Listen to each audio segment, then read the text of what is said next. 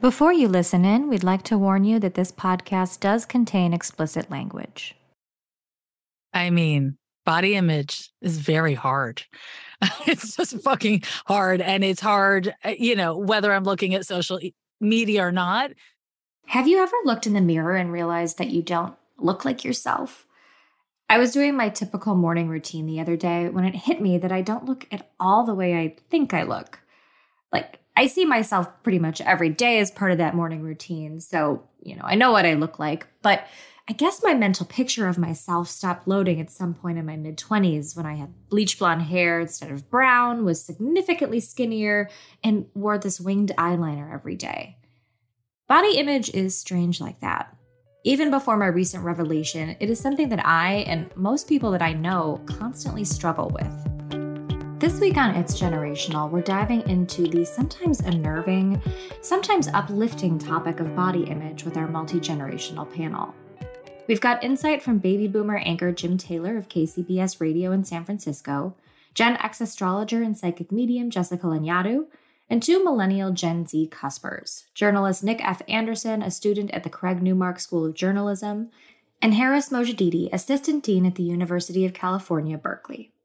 So I started struggling with body image before social media was even a thing. I was chubby as a kid, but I didn't realize I was chubby. I was teased for being hairy first. Most of the hair had fallen out now. I don't understand how that works. But when I was a child, I was very, very hairy. My parents will tell anyone who listens, when I was born with a back full of hair and a head full of hair. Yes, but it all fell out. I don't know how that works. But anyways. And then once I realized that I was on the heavier side and kids were teasing me, I remember the first diet I went on, I was in 5th grade. That's like 10 years old, 11 years old. Facebook wasn't even a thing. And then there was like that cycle, Weight Watchers, the South Beach diet, drink lemon water, all of this stuff that does not work. And that's when the diet culture is really what walked me into a life of disordered eating. And it's hard, whether I'm looking at social media or not.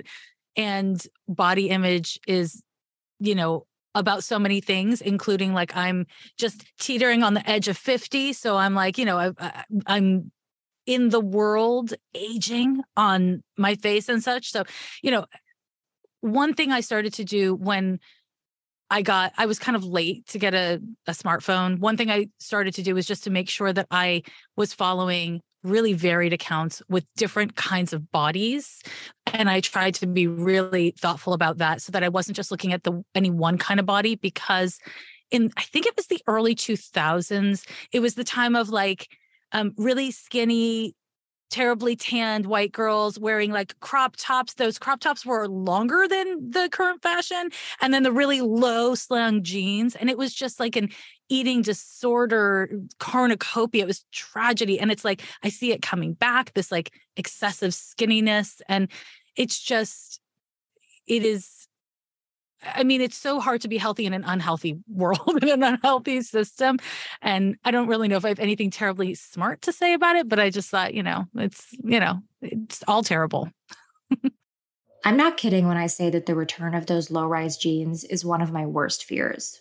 They were awful. Back in the early 2000s, probably 2005, I was definitely in middle school. I remember trying on a pair in the searing, unforgiving light of an express dressing room.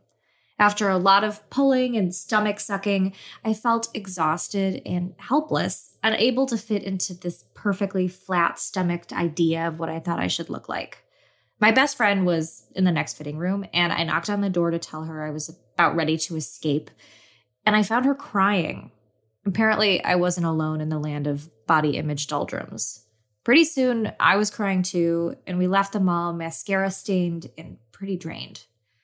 Low-rise jeans might have set us off that day, but they're just one of the many triggers that can set off body image issues. Body image is something I struggle with so much as a gay man, and I think I can look at it through several different lenses and angles. So I came out later in life, y'all. Like I come from I'm the child of refugees from Afghanistan. I'm Muslim and I'm gay, and those are like some hard identities to hold together.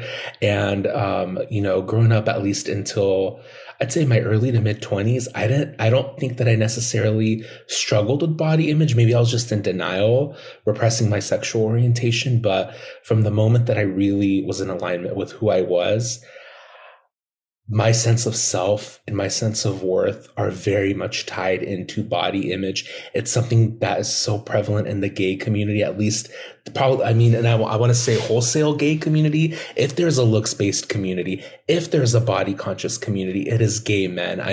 I will see men that are like as fit as they can be, saying they're pudgy, saying they're fat, who we idolize in the gay community, who we elevate, who has power, who has worth, who has dignity, is all tied to body image. And not only that, but it's body image associated with the white man and the white male physique. And that is sort of the rank. And if you're like me, a bigger guy that's brown, you're on the lower end of the spectrum or of what's desirable, of who has worth, who can enter a room and speak. And that's something I really struggle with a lot. And I'm trying to find out ways to combat it. I'm really, I try to remind myself every day that, I belong in these spaces too. I belong in these, in gay spaces. And the irony of it is I'm a huge LGBTQ plus advocate too. And so I both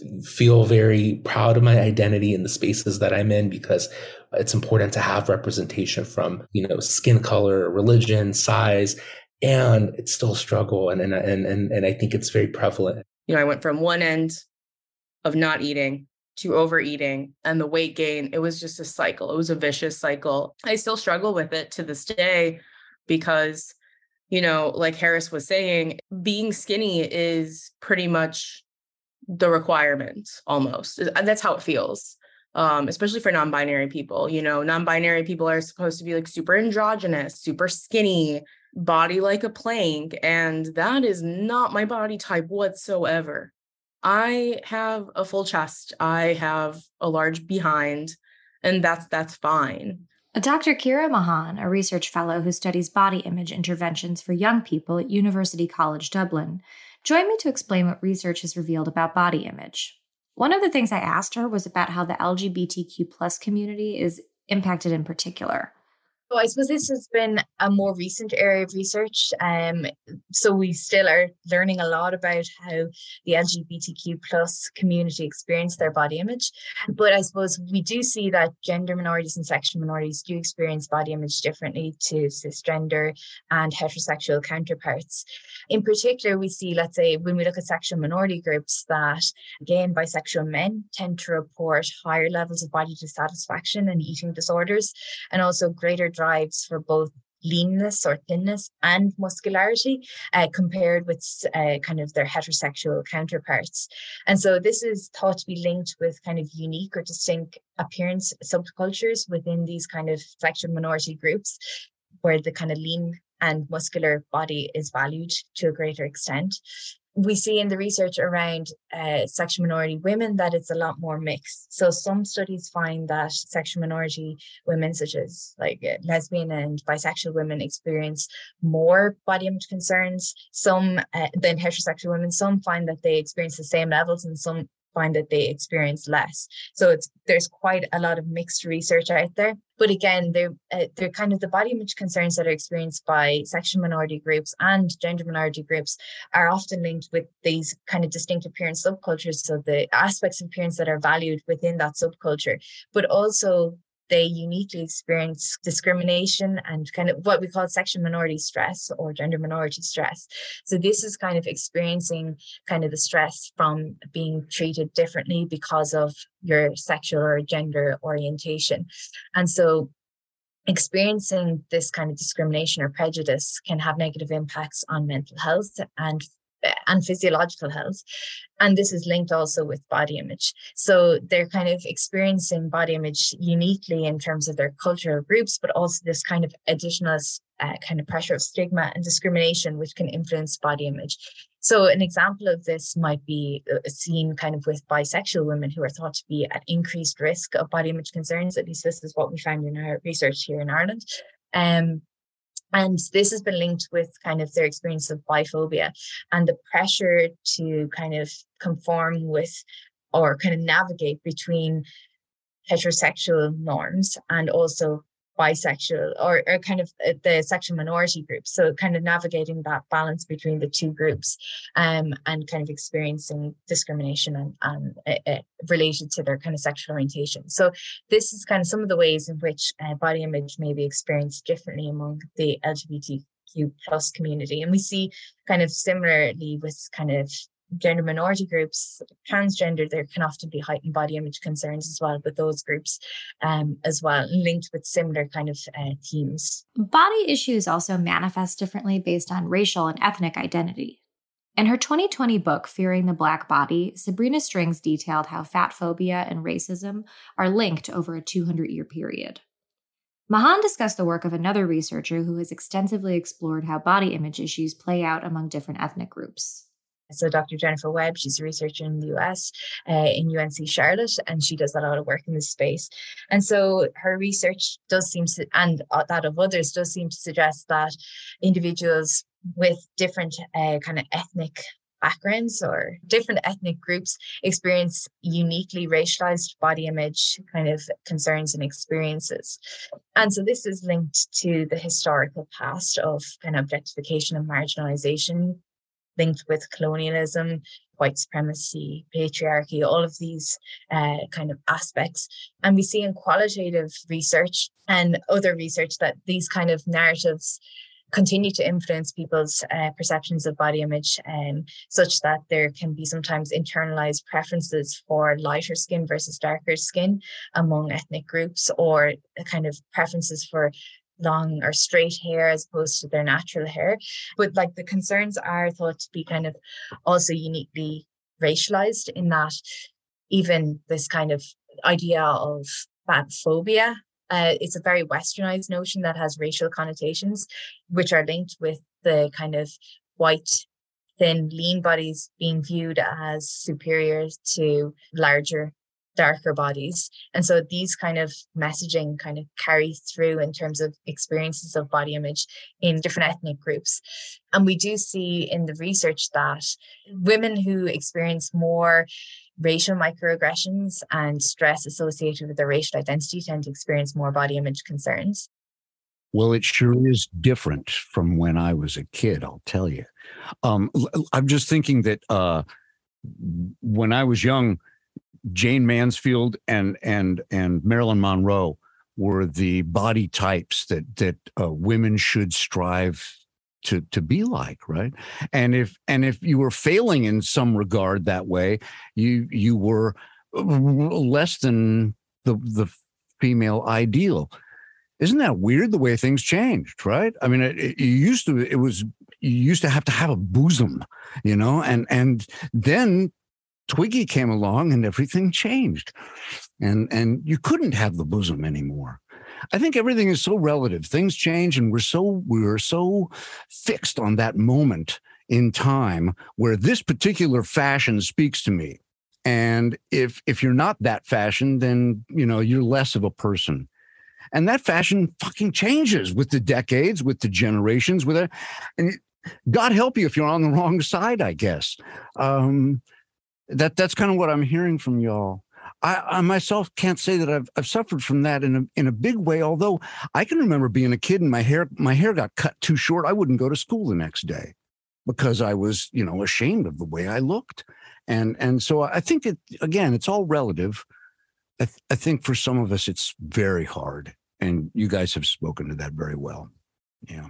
I would just want to throw in one more thing, which is that the issue of body augmentation is new, right? It's not like plastic surgery is new, but the accessibility of it is new. Like everyone getting fillers like in their teens or whatever, that's very new. And what's I would say very connected to that is filters. Like I can just have like a day where I'm like, oh, I look tired. I just like, which filter am I going to do? I want makeup on, but I don't know how to put on makeup. So what filter am I going to put on? This is a really complicated and I think really dangerous development. And having this kind of idea that you could just like turn to surgery or injectables or whatever else to like, quote unquote, fix a problem to, as you were just saying, like fit a fashion that will be fleeting with your body it's just a new thing that we have to deal with as humans. As I was working on this episode, an interview with Gwyneth Paltrow on a wellness podcast went viral. In it, she said she usually has bone broth for lunch. She also admitted that she was hooked up to an IV drip of vitamins during the interview. These might work for Gwyneth, but people online were concerned. That's because sometimes messaging aimed at health and wellness seems to be based on the concept that our bodies are wrong and need something to fix them, especially concerning weight. And that can be grating. The diet weight loss industry has kind of morphed into this wellness industry. So it is easy to see how these ideas around weight loss can be conflated with self-care. And I think what the messaging that you're referring to there is this kind of idea that you can engage in these lifestyle behaviors, which are framed as self-care, but the goal is weight loss. And I think that when the goal is weight loss, that can be problematic because there's a difference between engaging in lifestyle behaviors to improve your health versus those that are kind of engaged in to achieve a certain appearance or to look a certain way or to achieve a certain weight. And so again, it's the focus on the end goal of weight loss that can be problematic in how it's framed. And it's echoing the same sentiments as the diet and the weight loss industry in that in framing weight loss as the goal, it's suggesting that there's something wrong with the body and that it has to be controlled or fixed. And again, it's kind of, instead of being the punishing or the restriction, which was the traditional messaging coming from the diet and weight loss industry, it's now framed as self-care. But ultimately, the goal and the messaging are the same. It's dressed up in a different way. And I suppose when we think about the research around positive body image, this is kind of a way that we relate to our bodies in that it involves self-care, nurturing, respect, but also moving away from diet mentality and weight loss goals. And this is kind of the key aspect of kind of building a positive body image and a healthy body image, is kind of moving away from that focus on weight loss. And so I think it can be helpful for people in terms of looking at self-care to think about behaviors that help nourish and kind of nurture their bodies, as opposed to focusing on behaviors that are aimed at kind of changing numbers on a scale. Often body image issues are thought of as something that women deal with, but I know that men also have a lot of pressure regarding how their bodies look. Does research indicate that that pressure is higher for one gender over the other? Well, I suppose historically appearance has been viewed as something that is more central to a woman's self-concept and self-worth. And throughout history, women tend to have been judged primarily based on their appearance, whereas men may have been judged for other attributes like wealth or status, as opposed to just appearance. So this may be in part why we see a greater focus on female body image, but also it can be linked with kind of the advertising culture around kind of, let's say, if we think of early advertising industry, kind of traditional media, that was largely dominated by men in historical times and historical past. And there was a tendency to kind of objectify women's bodies and view it from the male gaze. So again, these kind of factors may have contributed to a greater focus on appearance within women. Also, historically, men weren't observed to exhibit eating disorders at the same level as women. Now, it was we didn't have the correct measures to actually accurately identify male body image concerns, which are distinct from women's body image concerns. So that's part of the issue. But also, body image wasn't viewed as an important aspect of males' kind of self-worth or kind of identity. But we do see a shift in that kind of perspective on male body image, particularly in the last 20 years. And this has been coupled with quite a considerable increase in male eating disorders. So anorexia nervosa and muscle dysmorphia have kind of increased in men, as have kind of body image concerns in general. And this has been in part linked with kind of the rise of the fitness industry and social media, in that it's creating greater focus on male body image. But also there are other contributory factors. But a lot of research would suggest now that actually body image concerns in men and women may be kind of on similar levels, only that they're experienced in different ways by men and women. So again, there are other research that suggests it's primarily a female issue, but again, the rates of body image concerns among men are thought to be on the rise. But yeah, I suppose thinking about male body image, there's quite a stigma still around it, and that's can be kind of a limiting factor in terms of men seeking help and reaching out and getting the support they need for their body image concerns. And Jim, I'm also interested. I know that you've been a reporter for Rock and Roll, and the baby boom. I think there was a lot of change as far as people's perception of what men could look like. Like David Bowie and the Beatles. They had they look so different than the typical man from previous generations. So did you feel like that was kind of an exciting time to be growing up and you had more freedom, or was it kind of a minefield to pick what kind of guy to look like? Oh, absolutely. I loved it. I was into the rock and roll from the moment that somebody had long hair. I'm not cutting my hair anymore ever again.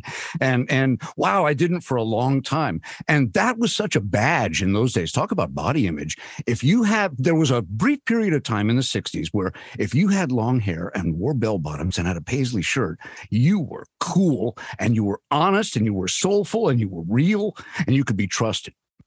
Now that all changed in about a day, but for a moment or two, we were like Joni Mitchell said, we were golden.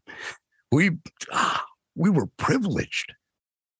And yeah, we sought to look different than our folks in a big way. More so, I think the change was more drastic than anything else I can recall. I mean, we totally wanted to shed all of that stuff from the 50s. And that included hair and dress and fashion and all that stuff. And that's how you identified each other. Hey, there's a cool bro, man. Yeah. And if you weren't that way, if you were a jock, I didn't associate with you, and you didn't have anything to do with me either. And then a couple of years later, the jocks found out about weed and we found out about alcohol. And so then it was all cool. For men in general, I think regardless of orientation or gender identity, I think that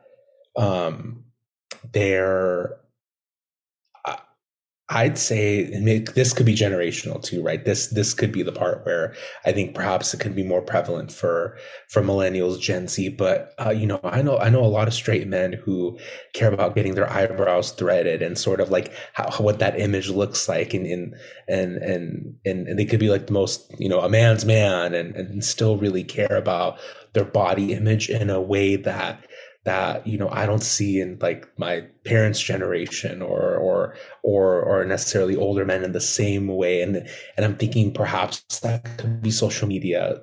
I'm not sure what that might look like, but I'd say I think historically it was more so women identifying folks were, body image is key to that. But, I know a lot of younger men who it's just as prevalent and that it could be body dysmorphia, whatever it might be, I think could be real across the spectrum in a way that I see with younger, whether it's Gen Z, whether it's millennials, that perhaps I don't see with my dad's generation or my parents' generation. And it shows up very different again in things that you wouldn't associate, like eyebrow threading or, all that.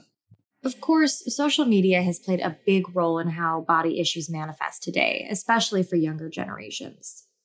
And this is a specific focus of your research. Can you explain how things are changing? So social media has had multiple different influences on how we think about body image. First off, it's been a platform that has allowed us to challenge the traditional and stereotypical body ideals that exist. And it's provided a platform to celebrate different types of bodies, body diversities, bodies that weren't traditionally celebrated or represented on traditional media. So it's been fantastic in that sense, in terms of encouraging us to have a greater appreciation of diverse bodies, but also to kind of facilitate that journey of self-appreciation and self-acceptance. And we see that with the body positive movement, which has been quite vocal on kind of areas and platforms such as social media, which have been encouraging us to challenge that kind of rhetoric that we need to subscribe to a particular body type, and encouraging us to have a greater appreciation, respect, love for one's body. So that's been great in terms of shifting narratives around body image. And also it's been a space where people have can share their kind of experiences of body image through communities, but also in terms of eating disorder recovery and these kind of spaces. Again, it can be inspiring and encouraging and motivating for people in terms of building better relationships with their body image. But I suppose we do have to consider social media has quite a strong influence in a negative sense on body image also. We see that body image concerns continue to be one of the top issues among young people. And since COVID-19, we've seen a considerable rise in body image concerns and eating disorders among young people, particularly adolescents. And part of that increase, particularly around the COVID time, was related to increased use and time spent on social media. And again, those links about engaging in appearance-focused platforms. And we know from the research that greater time spent on appearance-focused platforms like Snapchat, Instagram, TikTok, and also engaging in appearance-related behaviors. So these are things like viewing, posting images, editing, commenting. All of these factors are associated with higher levels of body dissatisfaction among young people.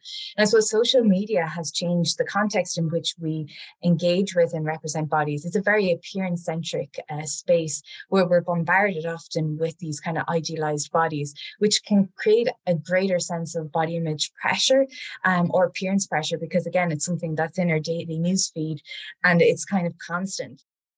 Yes. So I am of the age where Tumblr was really big when I was in high school. Facebook was just starting to become cool, but Tumblr was the alternative space, and Instagram hadn't started yet. That didn't start until 2012, I think. So a lot of people on Tumblr would post photos of what later became called hot dog legs, which I don't necessarily think is nice, but the skinnier the better. And now I've sort of seen, at least on my feed, from the very, very, very few people I still follow from high school, before and after photos of weight transformation. These transformation photos didn't sit right with Nick, so they decided to address the situation in a very journalist way. And a couple months ago, I did a poll on my Instagram story asking whether people believed before and after photos of a major weight loss were harmful or helpful. And I asked them why. So I was just curious. I like to pick the brain of my friends. And it was almost 50-50 down the line, the poll results, and quite a few people voted. And it was just interesting to see.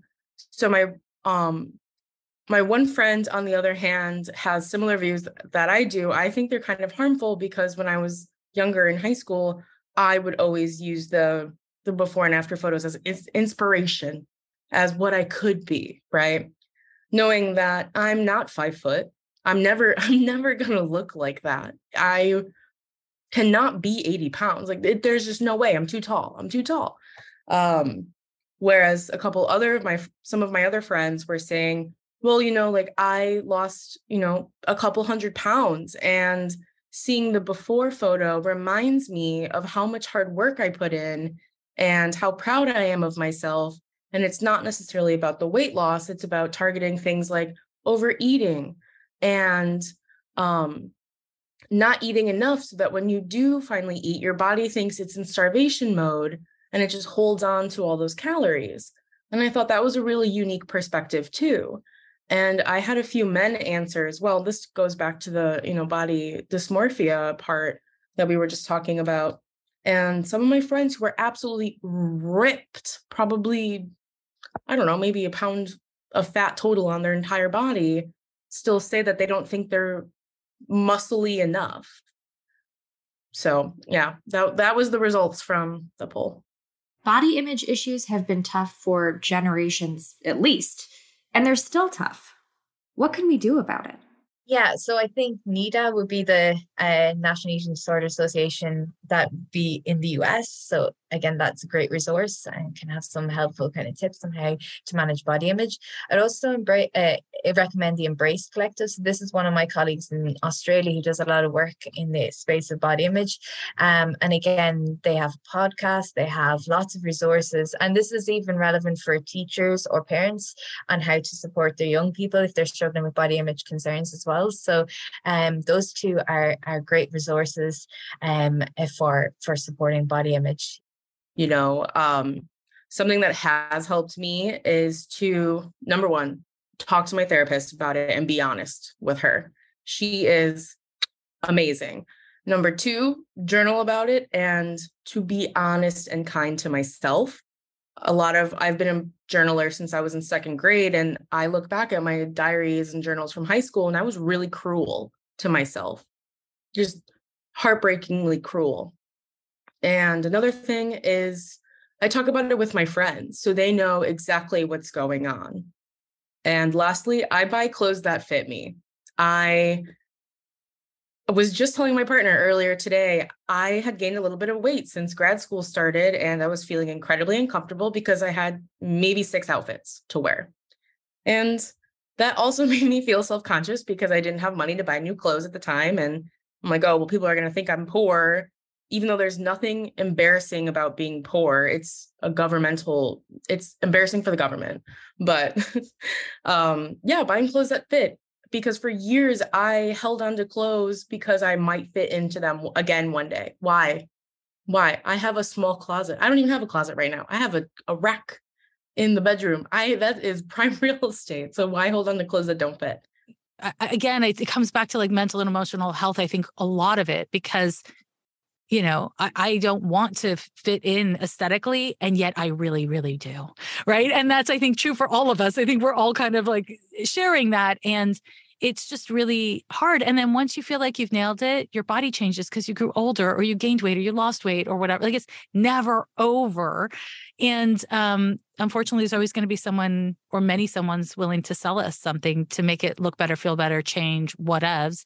And it's scary. It's dangerous. And I think we need to be talking about it. And as much as we talk about it, I think we need to be talking about it more and in more ways. Thanks for listening to It's Generational. We'd also like to thank our panel guests, Jim Taylor, Jessica Lanyadoo, Nick F. Anderson, and Haris Mojadidi for joining us, as well as our expert, Dr. Kira Mahan of the University College Dublin and the Irish Research Council. Our theme music is by Zaptra. Check out our other episodes featuring this panel covering substance use and news consumption. This episode was produced by Mallory Samara and me, Lauren Berry. Myron Kaplan is Odyssey's managing producer for National News Podcasts. Please leave us a rating and a review. You can listen to It's Generational on the Odyssey app or wherever you find your podcasts.